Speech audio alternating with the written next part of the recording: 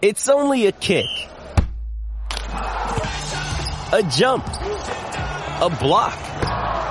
It's only a serve. It's only a tackle. A run.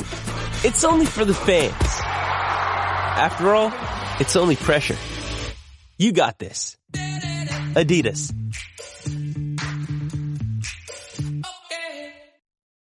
Talk Radio 77 WABC.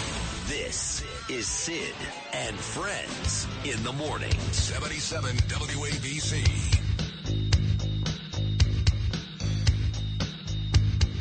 Don't believe the devil. I don't believe his book. But the truth is never the same without the lies he made up. Don't believe in excess. Success is to give. Don't believe in riches, but you should see where I live. I believe in love.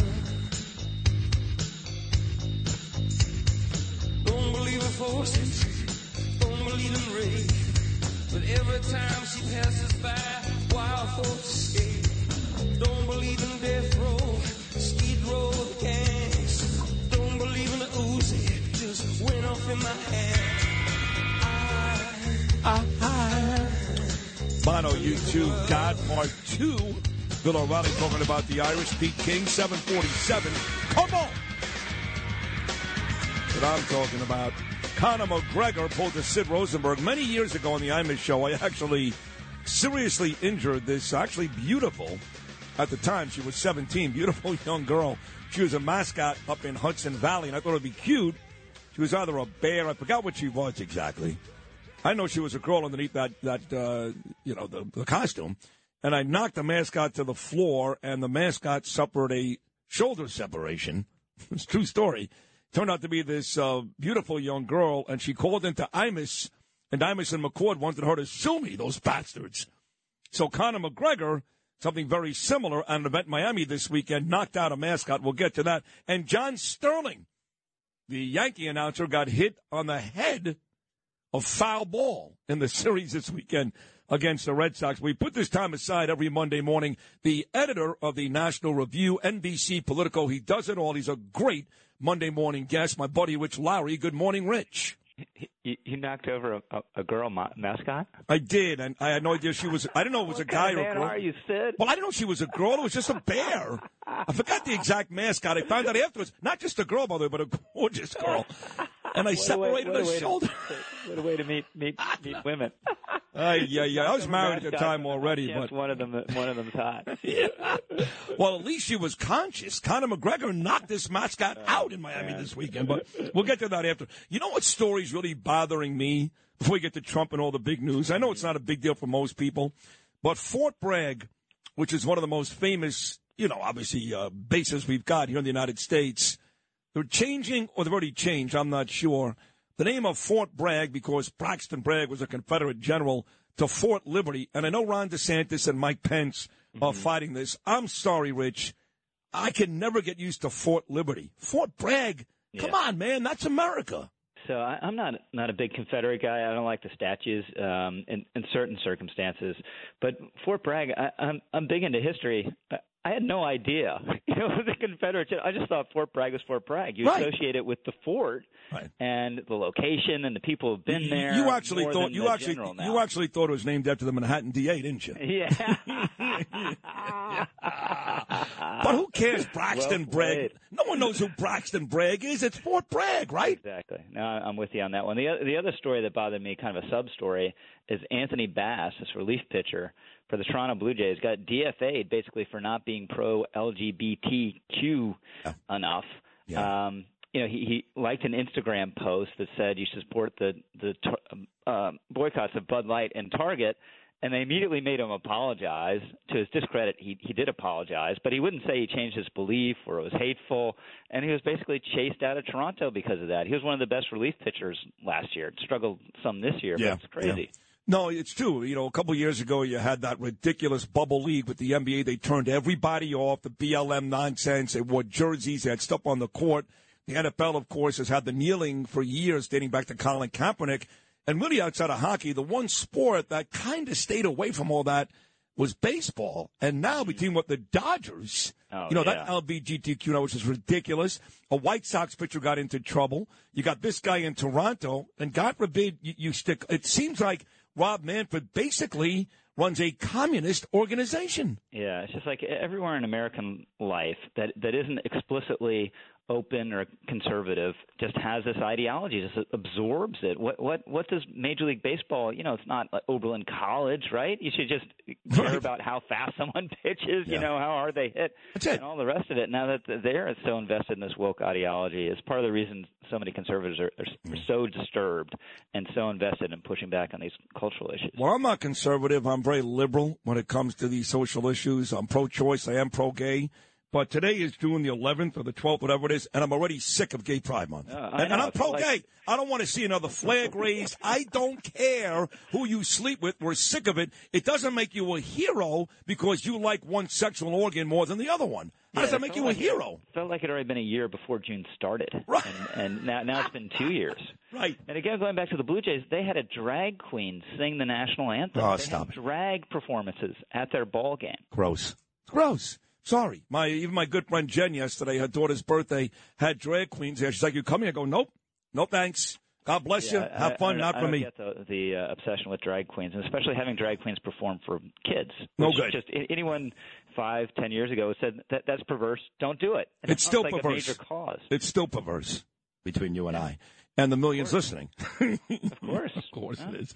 I tell you what else is perverse. I'll use the same word, is the left's just relentless assault on Trump. Now, look, I've seen the indictment. He's in trouble. There's no doubt about it.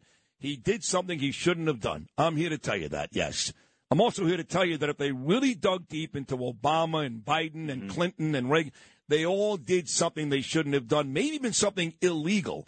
So I'm not denying whether or not Trump did something wrong here. He did, and this may get ugly for him. My issue is they wake up every day looking to destroy this guy when I don't think he's done anything different than every other president, all 45, the rest of the way. Yeah, so I'm of two minds of this. One, I don't see how anyone possibly defends giving Hillary Clinton a pass, and that's the worst example of all the ones you just cited, and nailing Trump to the wall on this. It's crazy. I mean, James Comey basically rewrote the law on the fly, not to indict Hillary because he thought it'd be too much political turmoil to have the Democratic nominee or the Democratic presumptive nominee, I forget exactly when this came down, fighting a criminal case. So he didn't do it. Oh, wait a second. I'll tell you when it came down because the election was in November. I'm pretty sure that he got on TV and Bernie was still alive. We covered it live that day and really made this incredible 30-minute case why Hillary Clinton was guilty just to tell us they weren't going to do anything. And I think, Rich, it was October, like a month before. Oh, no. It was much earlier. The press conference sure? was much earlier. Oh, than maybe that. July and then, or August. Then the reopening of the case was in October. Now, that screwed Hillary. That was Toomey, right? That was Toomey, right? He was both. He did both. Okay. And he shouldn't have done either. That's our man Jim. So there's a disparity there. Obviously, the way they're slow walking the Hunter Biden case, the way that they don't seem to be really into the wider corruption case against the Biden family. I grant all that. The problem is one, as you say, we'll hear Trump's defense, but it seems very likely he did this. And if you did this, if anyone else did this, you'd be in jail. I mean, there's just no question you'd be in jail. So it's sort of kind of which disparity matters to you. Should Trump get away with it because Hillary got away with it, or should Trump not get away with it because there's no way any other person would get away with it? I say A. If Hillary got away with it, and again, if you dug deep enough into every one of these presidents, especially Obama, you would find a whole bunch of stuff that may be illegal. Mm-hmm. You're going to find something, and they go at this guy. And I do think that this is a very bad indictment, and I do think they're going to convict him on something. But again, even if he's convicted, that does not stop him from running. No. He's not going to jail, so he can still serve. Right? Yeah, so this is where I agree. There's no way he should just stop running because of this indictment. It's going to help him the way the Bragg indictment helped him. Maybe all this at the very end, Republican voters like, too much baggage. But the thing that's frustrating, once you get beyond the hypocrisy we've just talked about, it was so avoidable. He just gives them the documents back, and it was such a Donald Trump thing. They're like, we want all the documents back. I'll give you half of them. Yeah. And then they're like, well, no, we want the other half too. I'll give you half of those. and then suggesting to his lawyer throw some stuff out, and then they nail the lawyer because he's made these false representations. So it was so avoidable, and so Donald Trump, and not really, it's not because he wanted to sell the documents to Saudi Arabia, just liked having them and was annoyed by getting asked to give them back. So that's the predicate of this whole thing. Well, you're right. It's frustrating because he in the end, whatever happens here, and I like him, he did this to himself. No one can argue that. Now they wouldn't know about it. They didn't spend every single second of every day trying to nail him. But in the end, he did do this to himself. The Biden stuff, there's a $5 million, $10 million. The number keeps changing. But again, last week, it seemed like there was more evidence.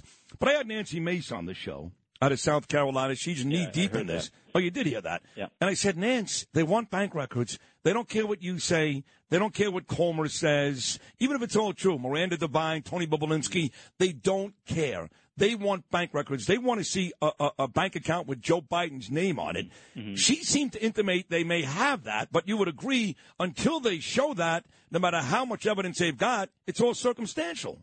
Correct. It's all circumstantial. The big guy thing is a little less than circumstantial. That he was going to get a 10% cut of one of these deals. I guess it was with the Chinese. It's hard to keep track of the dirty foreign money deals. And then the whole setup also, like creating these LLCs with anodyne names that get the payments so they can't be tracked, and then they spread them out to all family members. That's what mafia. It's like a mafia type deal. So I don't know, but we're just entering uncharted territory. I mean, Trump basically needs to win the presidency, so he won't be convicted and go to jail. It seems hard to me to see how they actually try this thing before the election. So that's like it's very third world or very Israeli, I guess, now as well. Yeah.